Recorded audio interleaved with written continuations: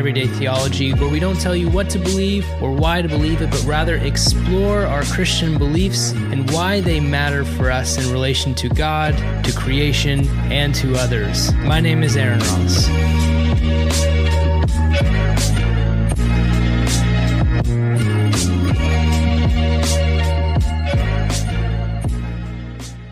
Well, with me today on Everyday Theology, I have the privilege of having Jack Jenkins, who is a reporter with Religion News Service. He recently wrote a new book, American Prophets, that's out now everywhere as of even this recording. And we're going to get into that, but just a little bit about Jack. He, I feel, very unprepared. Again, talking to someone much smarter than I, because he's got his Master's of Divinity from Harvard. I do not. But he also plays harmonica and ukulele. Jack, thanks so much for being with me, man. Thanks so much for having me. And I'll dissuade anyone from the misconception that if someone goes to Harvard, they are necessarily smart. That is not. One thing you learn when you get there is that it's not necessarily the case. So. We found that we had, in our conversation before, that we had a fun connection of both of us in our own kind of time and places serving Dr. Harvey Cox, which is a fun thing. Though you admittedly did it much longer than I did. And by serving, I mean I was his driver while he was at my university for a couple weeks. And when I took his class, my work study at HDS was that I was an AV person. And so during his class, I had to run his slides and his presentations. So I would both get fussed at for messing up the slides, but then also have to raise my hand to ask a question about the slides all at the same time, which was a unique classroom experience to say the least. But I didn't have to deal with that. I actually got the fun part where I just was able to drive him around and ask him questions and learn. I didn't have the pressures, of PowerPoints. But Jack, I was kind of doing a deep dive on Twitter and was getting into some conversations, and I ran across your profile and your book, as well as some of your writings for Religious News Service, and was fascinated by the topic of the book. So 2 things I want to do. First, if you would just let our listeners know a little bit about you, and then we're going to dive into what is this book that you've written and why did you feel the need to write it? Sure. So for me, I came by my interest in faith in general, in many ways because my upbringing, I was reared in South Carolina, grew up in a military family in a small town in South Carolina, went to church every Sunday, whether you wanted to or not. And I, for college, attended Presbyterian College, a tiny little liberal arts college affiliated with the Presbyterian Church USA, which was the denomination I was reared in Clinton, South Carolina. And so, I was really kind of fascinated by faith when I was, that's why I went to a faith affiliated college. And one of the main things I studied when I was in college was religion, and theology. And then after college, I bounced around. And as I note in the introduction to my book, briefly worked in politics before going to divinity school. And when I was in divinity school, again, I was very interested in the intersection of religion, politics, and then eventually media.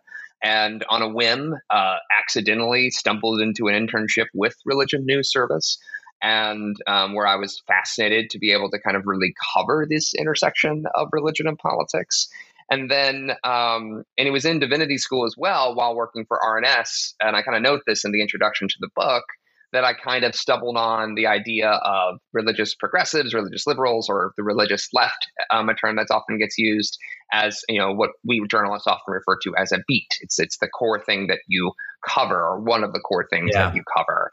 And so I wrote a few stories as an intern, and then on contract with RNS about that topic, and then went and did some other things and worked for some other outlets for a few years before I came back to RNS. And to this day, a big lion's share of my beat is still covering the intersection of religion and politics. And that includes conservative brands of religious traditions, religious traditions that defy tidy categories, and also the religious left. And so for me, this has always remained a really interesting topic of journalistic inquiry, because I always kind of felt like religious progressives were this kind of undercovered community, and a very diverse and interesting community that I have found to be both fascinating, but also just actually profoundly influential in ways that I think have gone uncovered for many years. So that's kind of how me personally, how I kind of landed in that beat. I can be a really bad podcast host when I want to ask like 6 questions at once off of everything that you said instead of just asking and focusing on one, because there's 2 things out of what you just said that I think are really kind of important elements to explore. The first one is I want to hear some of those stories, these ideas, these times where, kind of progressive Christianity has been underground, but making big changes, right, in politics. But then the other question which will come out of that is, but for so many Christians, they might ask the question, can you be a progressive Christian? Like, is that an oxymoron itself? And so I think, you engaging with this as a reporter has really an inside line to what a lot of people who are in a maybe more conservative tradition of Christianity never actually see. So let's start with the book, though. And I would love to, when you were writing this, what were some of the most surprising things that you found about the way that kind of progressive Christianity had such influence that maybe we didn't even know? Yeah. And I think there are several instances. I should note up front that the book is about the religious left, which is about not only most of the stories, because of demographics in this country, tend to fall into the buckets of Christianity, but I also cover a variety of other religious traditions that I can get into later about how they make up a key component of the religious left.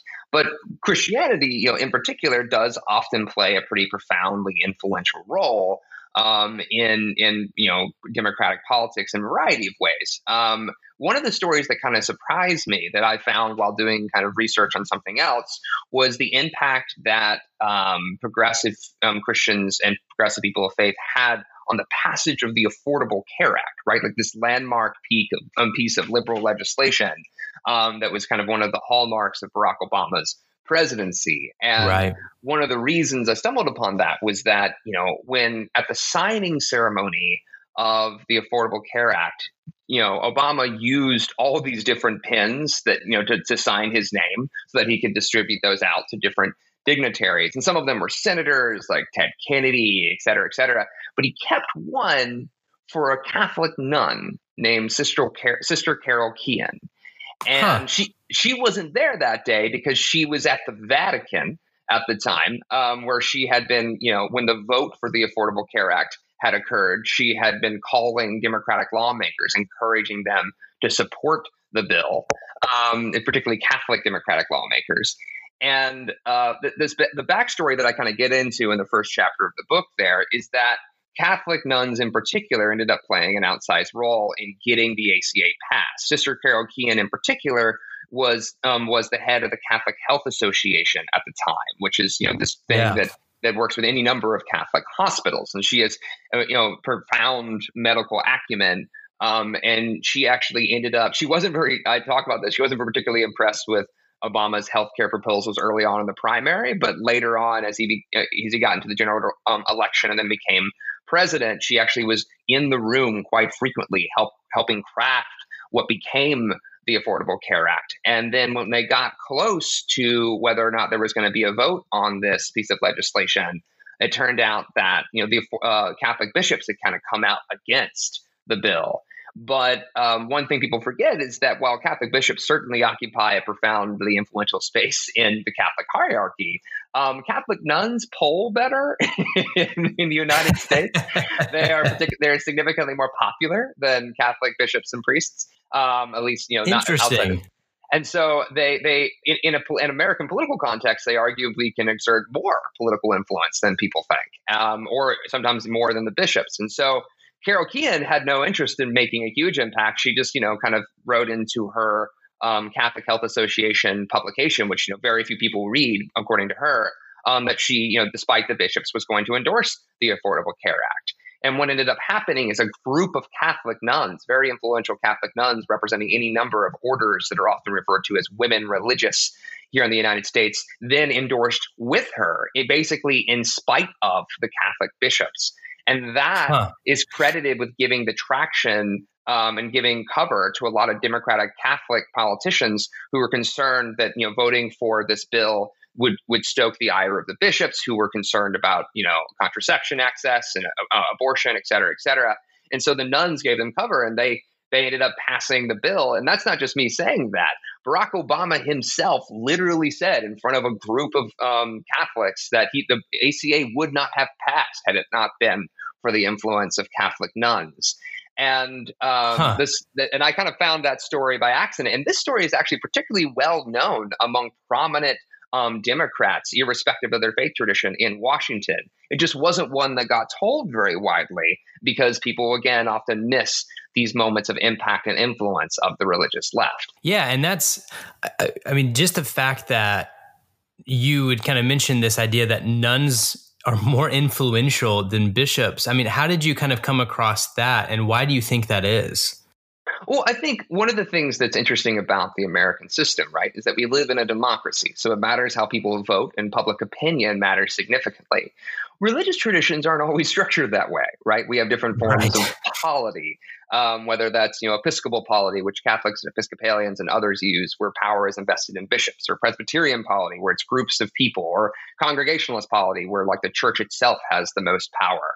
And so all of these religious traditions exist, have their own methods of power and policing of themselves, and how they structure themselves.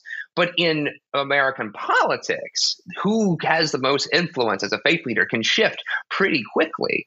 And for instance, people talk about how with the rise of Trump, many of the more traditional leaders of the religious right, figures such as Russell Moore, he heads up the political arm of the Southern Baptist Convention, was actually deeply critical of Trump, and just urged his fellow evangelicals to not vote for him. And yet, when Trump came to power, a group of faith leaders who were often associated with what's called the prosperity gospel became key influential voices in the White House. And those people had been rarely politicized over the last 20, 30 years. They actually rarely involved themselves in politics. So suddenly these kind of really important voices at the intersection of religion and conservative politics were sidelined in favor of prosperity gospel preachers who had not been involved in decades, if ever.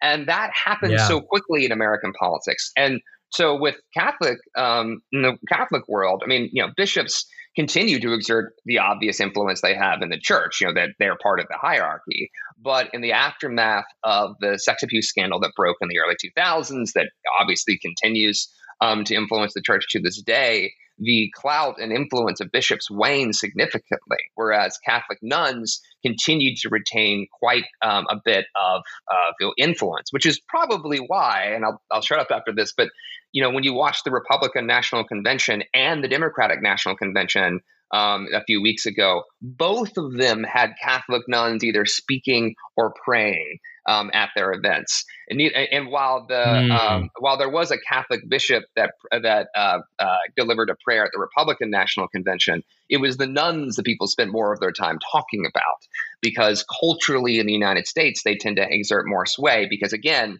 while these different religious groups have their own structures and systems of influence, what exerts broad influence over the American public can be very different from what the religious group wants it to be, if that makes any sense. No, it does. And what you said there about, this may be a little off topic, but what you said there about kind of the prosperity gospel preachers who kind of gave way and kind of made possible, I think, for a lot of people to vote for Trump. It was interesting for me as someone who grew up in a Pentecostal tradition that often recognized the way that Pentecostalism kind of created a fruitful ground for prosperity gospel to grow up. And at the same time, most kind of predominant Pentecostal groups push back against prosperity gospel. But when that switch happened, it seemed as if we, in the kind of predominant Pentecostal traditions, started looking to those people as authority figures on politics when they jumped into the political ring, which was a very strange shift. Yeah, that I don't think I was prepared for. Right. And I talk about this in the book. There's a chapter that kind of talks about this reshuffling of what is often called the religious right. And I know I've done a little bit of reporting in kind of the Pentecostal tradition and how it's kind of become more politicized in, in Trump's rise. And as you know, I mean, some of the key political voices, for instance, Paula White, who is often described as a prosperity gospel preacher, which she, at different times has rejected as a moniker for herself. She's very clearly influenced by the Pentecostal tradition. Right. And if anybody who's watched her worship services would see evidence of that. And you've seen a lot of Pentecostals become involved, people who are close to the president in the White House, which I defer to you, but that has not historically been the case. I mean, that's a relatively new shift in that tradition in terms of both externally showing up in these prominent political moments. And now it sounds like you're telling me internally, just people seeing them as political figures. Is that did I hear you right?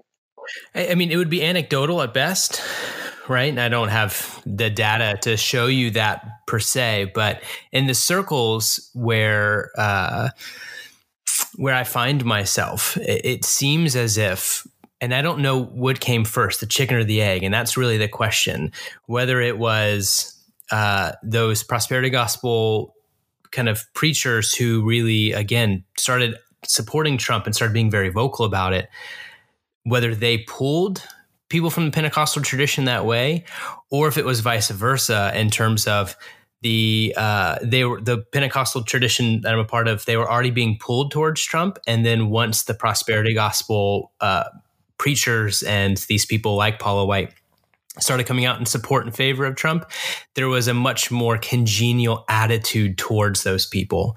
And I don't know which one came first, but it's almost as if, hey, if you're a friend of Trump, you're a friend of us, where theologically it would have been, hey, actually that prosperity gospel is wrong and we don't like to be anything, we don't like having anything to do with it. Right. If that makes sense. Yeah. So that's where it's a little blurry. I don't know which one came first. They seem to kind of coincide nearly at the same time. Fascinating. But again, that's more anecdotal in the circles that I've found myself in historically. But now you said that you have other kind of stories on the religious left that weren't just Christian. Yeah. If you can kind of give my audience, one of those stories to kind of show how this is really a broad religious category, not just a Christian one.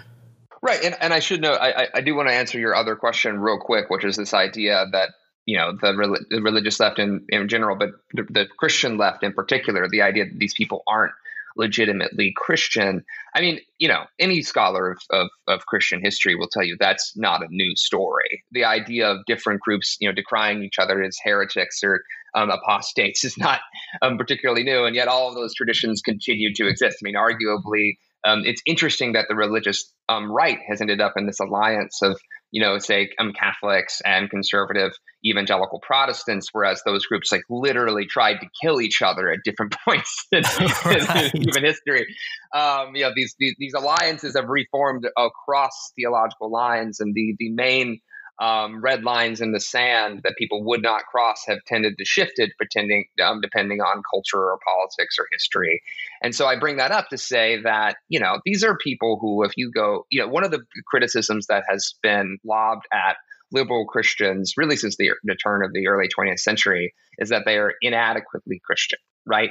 And this goes back to this, the so-called modernist fundamentalist debate of the early 20th century, where you had liberal Christians who were using the historical critical method in their biblical analysis, as well as embracing not the prosperity gospel, the arguably theological opposite of that, which is the social gospel. Which is the idea that there's corporate sin and that systems can be sinful, and out of concern for laborers and child laborers, et cetera, et cetera. And you kind of saw this break that kind of really created large fissures in many denominations. And I think it's worth noting that, because what ended up happening is liberal Christianity for the first half of the 20th century really kind of won politically in a major way. And they were the big influence on the New Deal. I mean, many of the key architects of the New Deal were overt social gospelers, right? Influenced by this theology.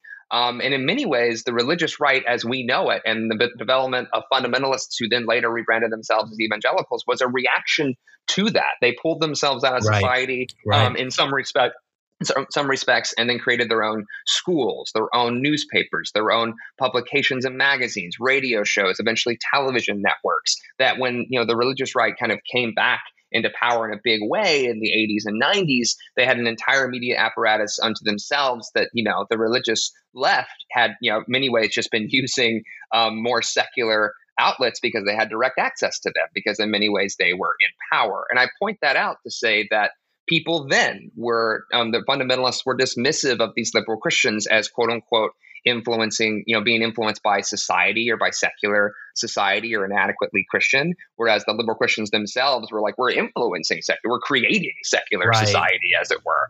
And so it's fascinating to come back, that was back in like 1920, to come back in 2020 and hear this debate between a liberal progressive Christians and more conservative Christians in many ways fall into that similar camp where people will say that many of these Christians that I profile in the book, they can't possibly be Christian because they rebuke, this theological position or this theological position. And the reality is that over the course of Christian history, I should also note that there are religious left advocates and activists that I deep profile in the book who also think many conservative Christians are heretics and apostates. so like that, in some instances, the feeling's mutual. But I say all that because there's this element of which somebody within a religious tradition might brand someone else as inadequately Christian.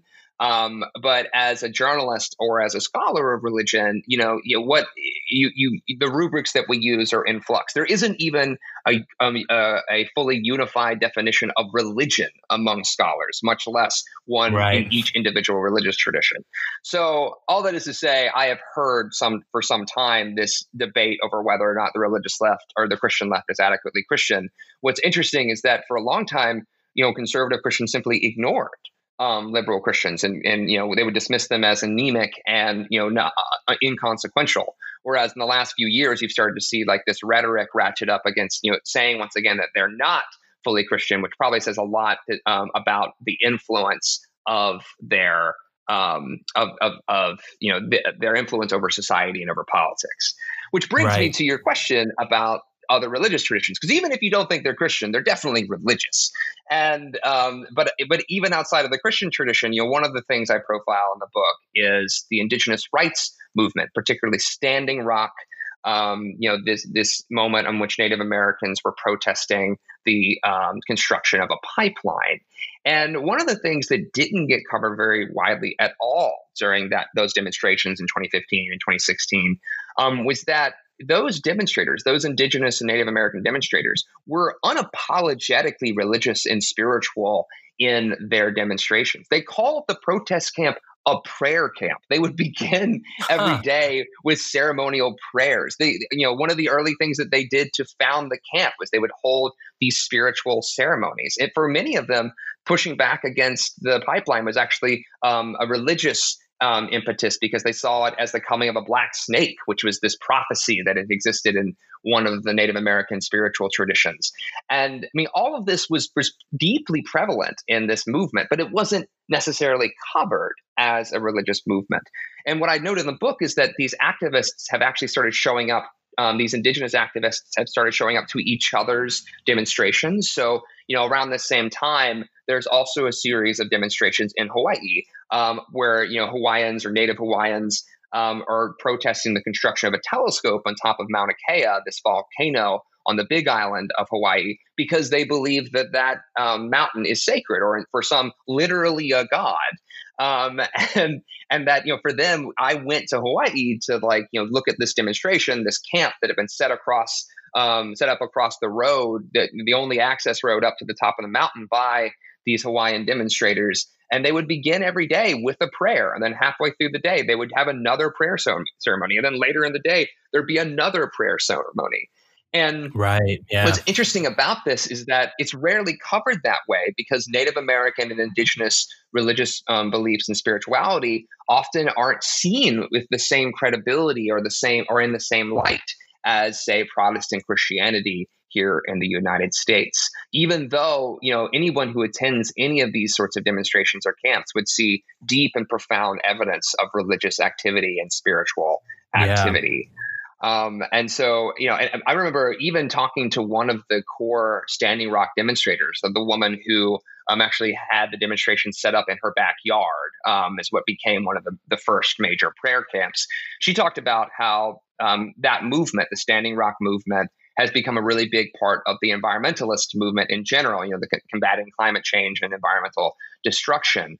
And how she said, she would have these conversations with more mainstream secular environmental activists, and there would be this chasm of misunderstanding between, they might be operating out of a more secular mindset for why they're environmentalists, and they just don't fully grasp the indigenous spiritual traditions or the spiritual motivations that were undergirding this major movement. I should note that that Standing Rock, there was this bartender from New York who went down there around that time and was participated in the demonstrations, and then after the fact had what they described as a spiritual experience and came back motivated to run for office as a result of that. And then they ran for Congress, and that bartender was Alexandria Ocasio-Cortez, who again cites the Standing Rock demonstrations as a spiritual moment that inspired her to become a politician. And she's Catholic, but it's again a spiritual moment that doesn't get covered. Which for many Christians and it's really hard to have this conversation to kind of like always have to segment out your population, right? But like the Christians who are farther, maybe more conservative or come from more conservative traditions, in my own head, I can hear it, well, that's not a true religious experience, right? We'll throw that out there. That's not true. That wasn't real. Or especially my tradition might say something more like, well, that's a religious experience that wasn't of God. If it was religious, it wasn't of God, right?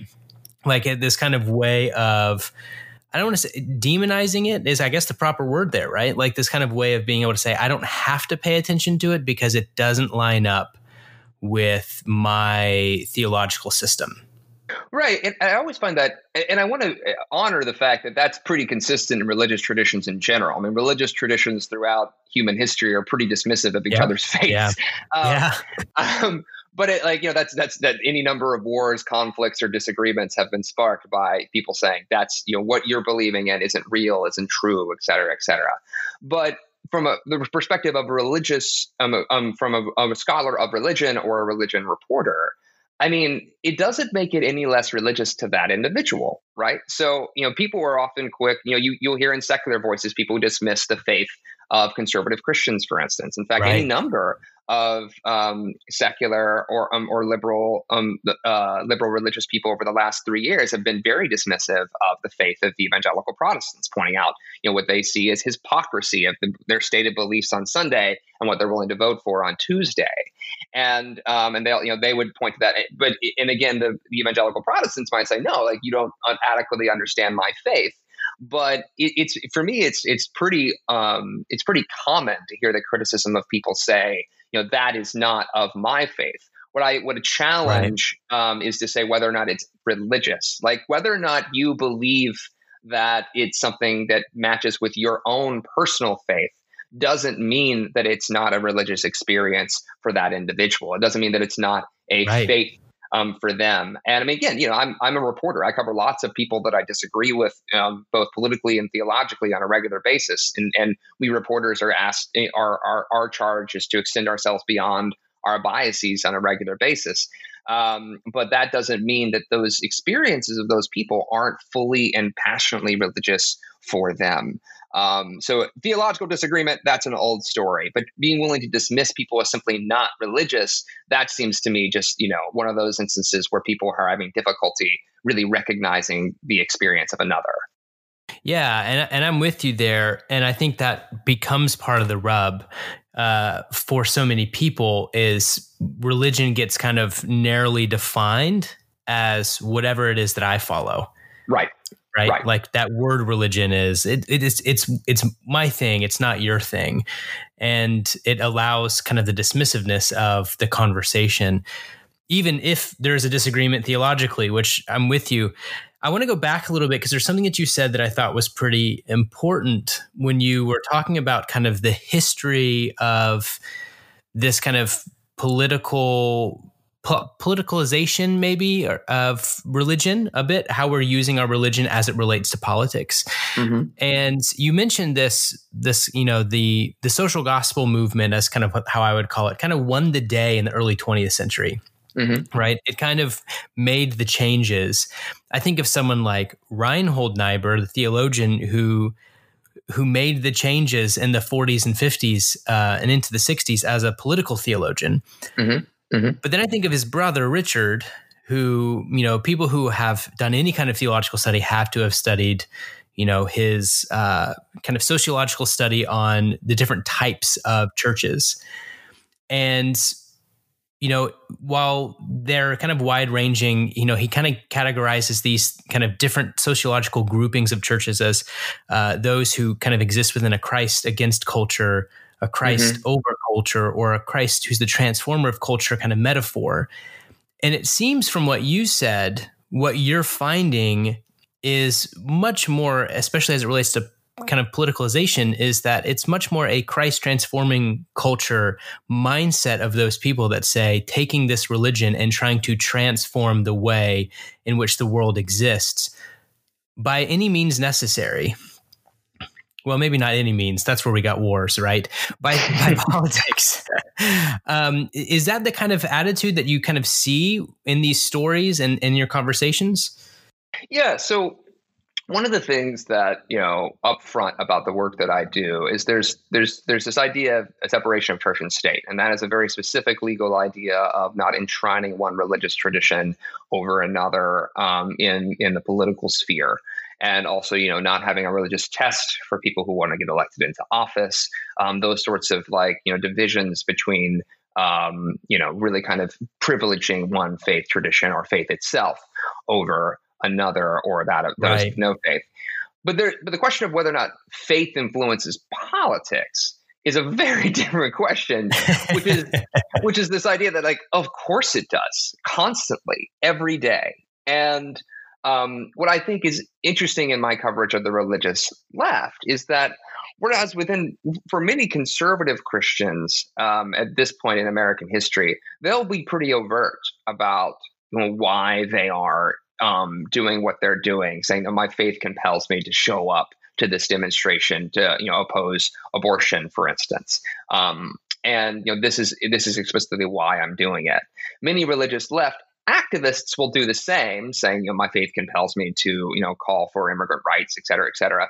But then you'll have moments where the faith element might be what got someone to do something, but it isn't what people talk or remember in terms of how they about an activist moment. So, for instance, in the Republican National Convention, a line that got a lot of play was this idea that we should stand for our flag and kneel for our God.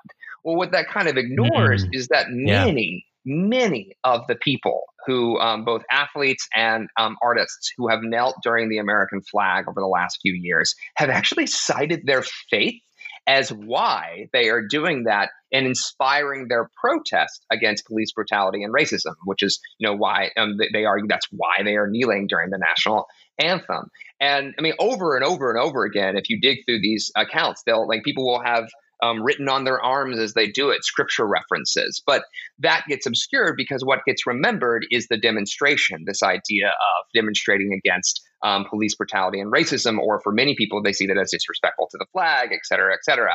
Right. But the faith element gets obscured. And so it doesn't get discussed in popular discourse. But that doesn't mean it's not happening, that people's faith isn't compelling them to do political things on a regular basis, whether those are demonstrations or votes in the U.S. House of Representatives or executive orders in the White House. And I think what faith is supposed to influence for most faiths that I've run into, it's supposed to influence your everyday life. And extricating politics and this idea of how we live together from a faith that compels you to think about how we live together seems like a fool's errand. I don't think you're ever going to be able to fully remove those things from each other. And that is true both of conservative Christians and liberal people of faith.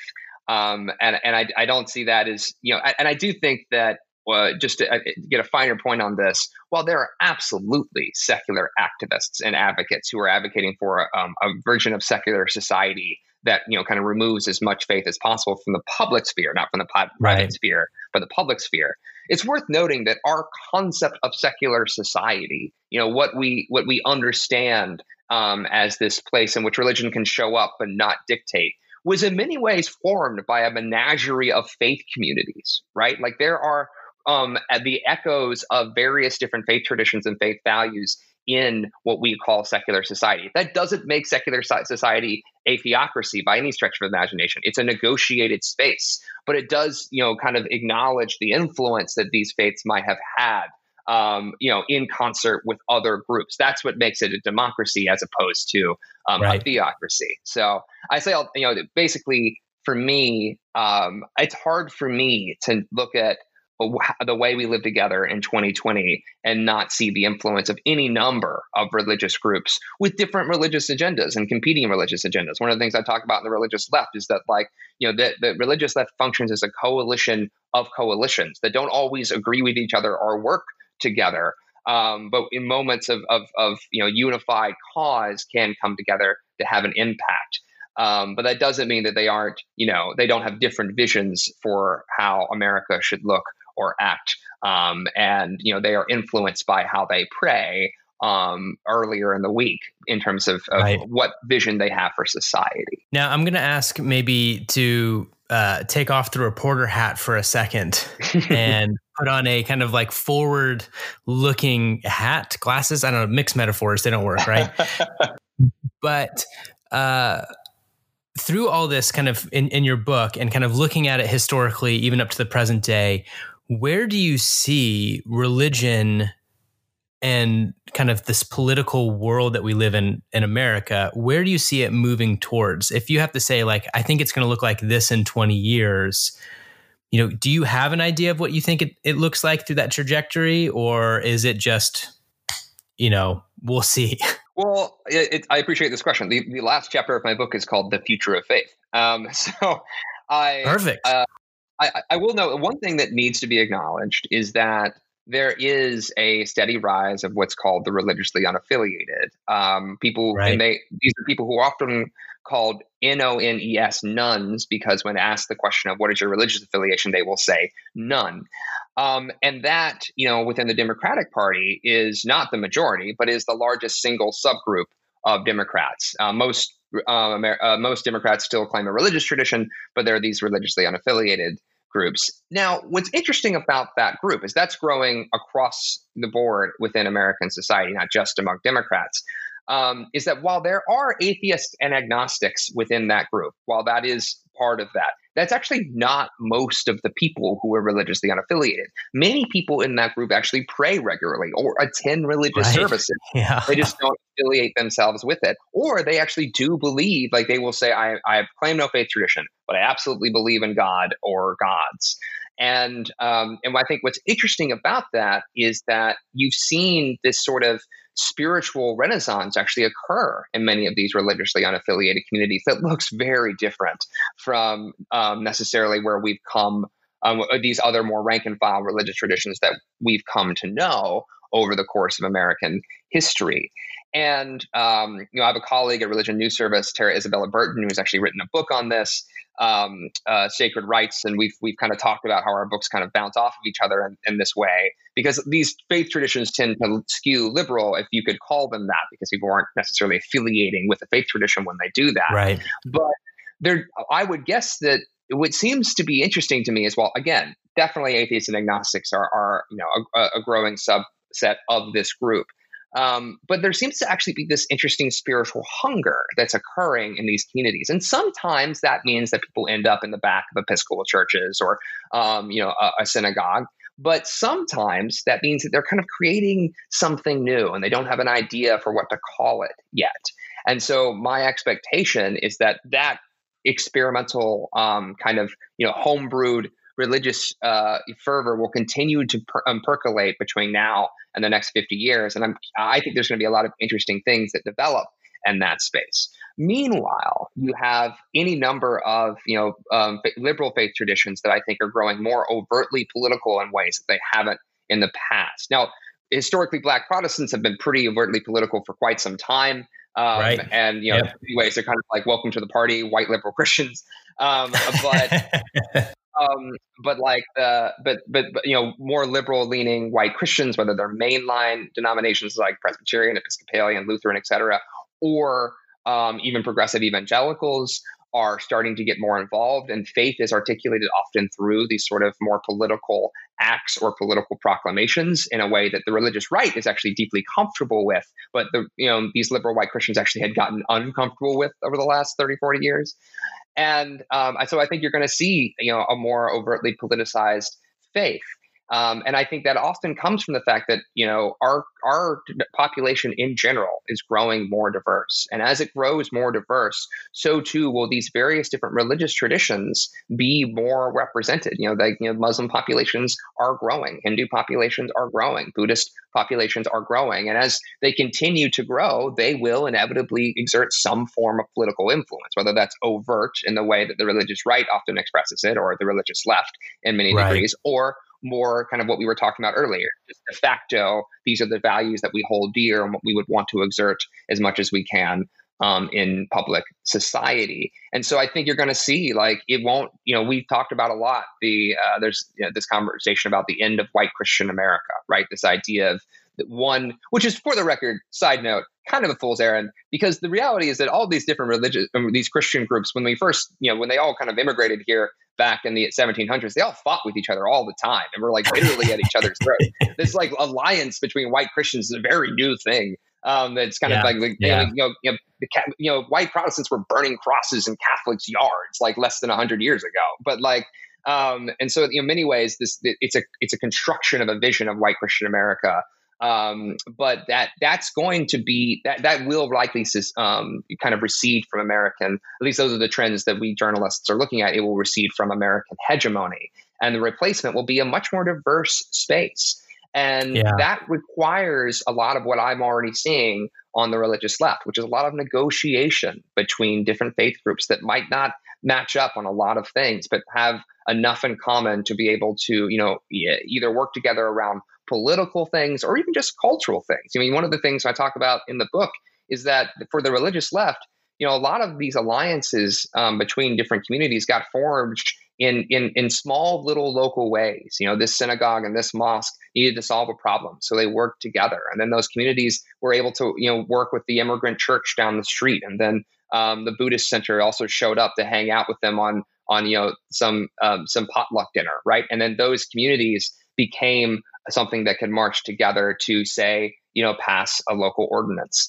And I think you're going to see a lot more of that in the future, and not a lot of what I think the religious right has been sometimes fighting for, which is kind of this hearkening back to an older form of Christian hegemony that definitely exerted broad influence throughout the 20th century, but just doesn't see. I would be surprised if it continues to do so 50 years from now. But I'll just close on this, which is to say, I also don't think conservative religious communities are going to evaporate. I don't think that they're going to go away. Right. If anything, I think they're going to become very strong and crystallized. But I think their role in society will look different than it does in 2020.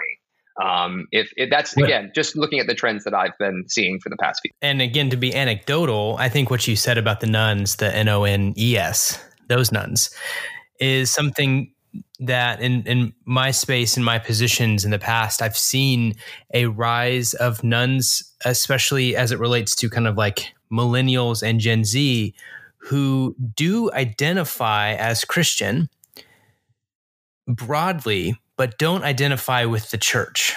And there's a large group of Christians that I find that say, again, anecdotally, circles that I find myself in that just kind of back up what you're saying there, this reality of I'm not comfortable being in a church because a lot of times politically, the church has kind of been two-sided, I guess, right? To say hey, we're going to vote for people who do the exact things opposite of the way that we're told to do things.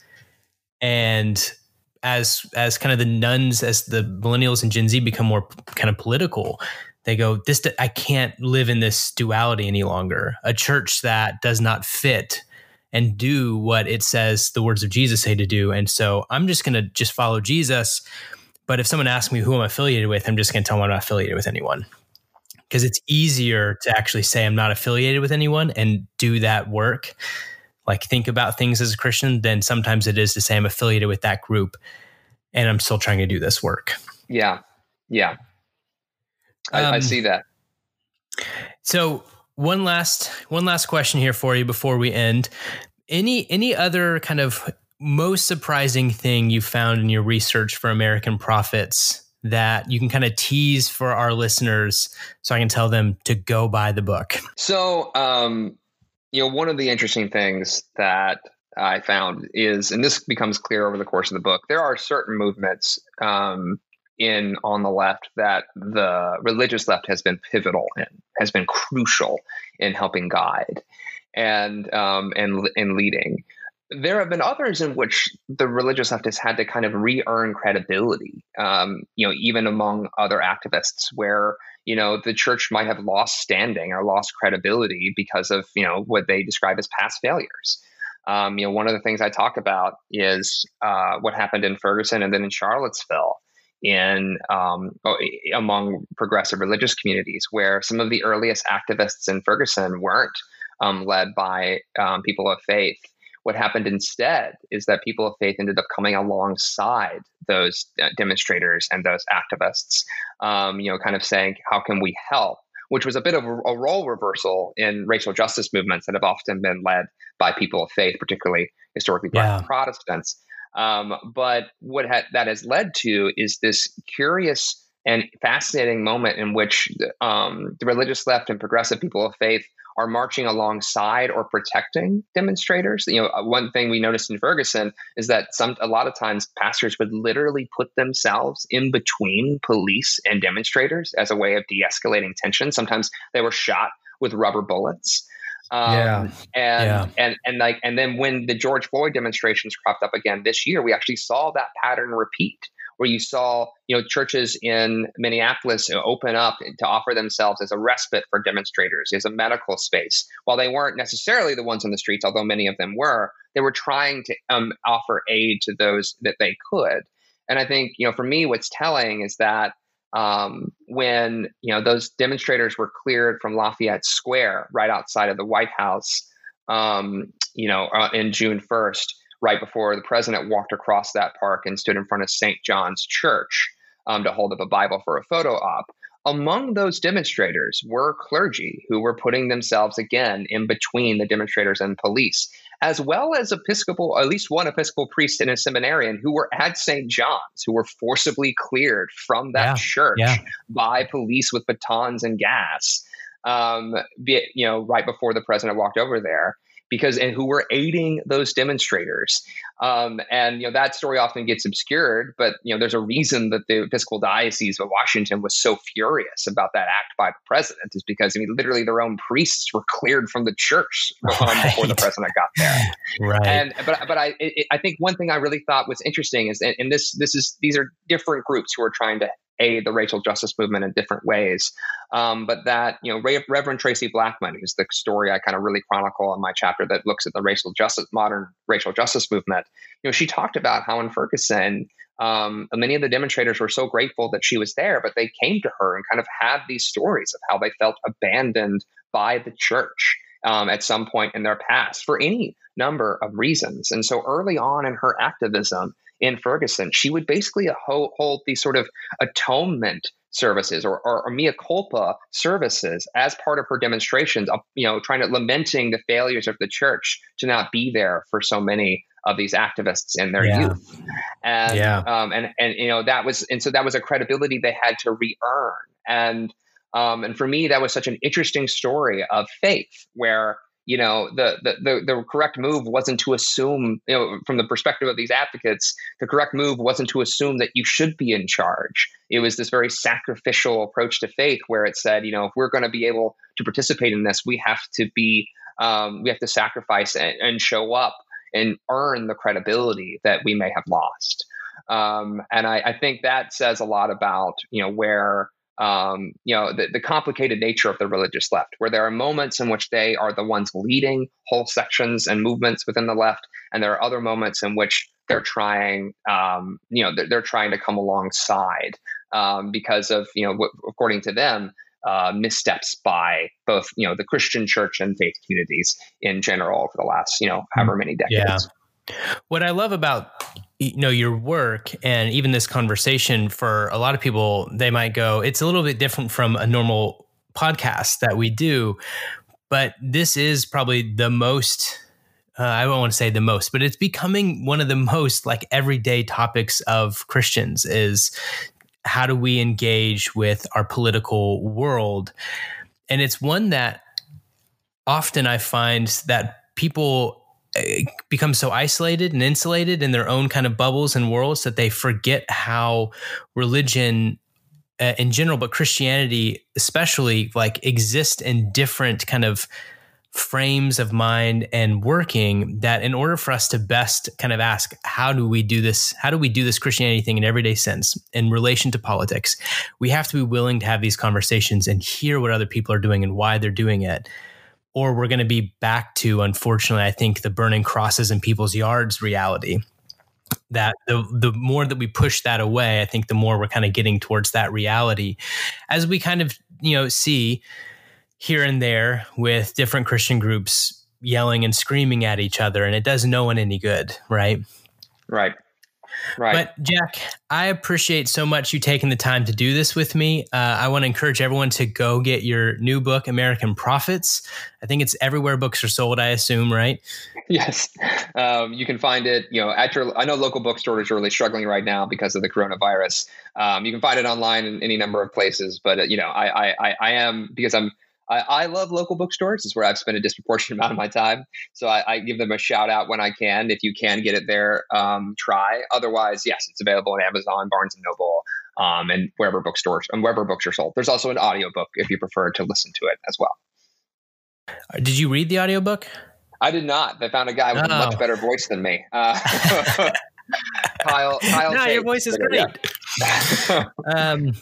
Wonderful. Well, last thing, is there any way people can connect with you, social media, anything, if they want to follow along with your work? Sure. Again, I write for Religion News Service, which we're a wire. So sometimes our stories will just show up in, your whether you're reading Christianity Today or the National Catholic Reporter or the Washington Post. But if you want to get directly to us, our website is religionnews.com. If you want to follow me, on Twitter is where a lot of us journalists, unfortunately, spend our time. You can follow me at Jack, J-A-C-K-M, and then Jenkins, Jenkins.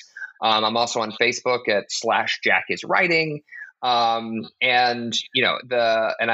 if you get a chance to look at my book, I'd much appreciate it. Yeah. Hey, thanks so much, Jack. Hopefully we'll talk to you soon, and appreciate having you on.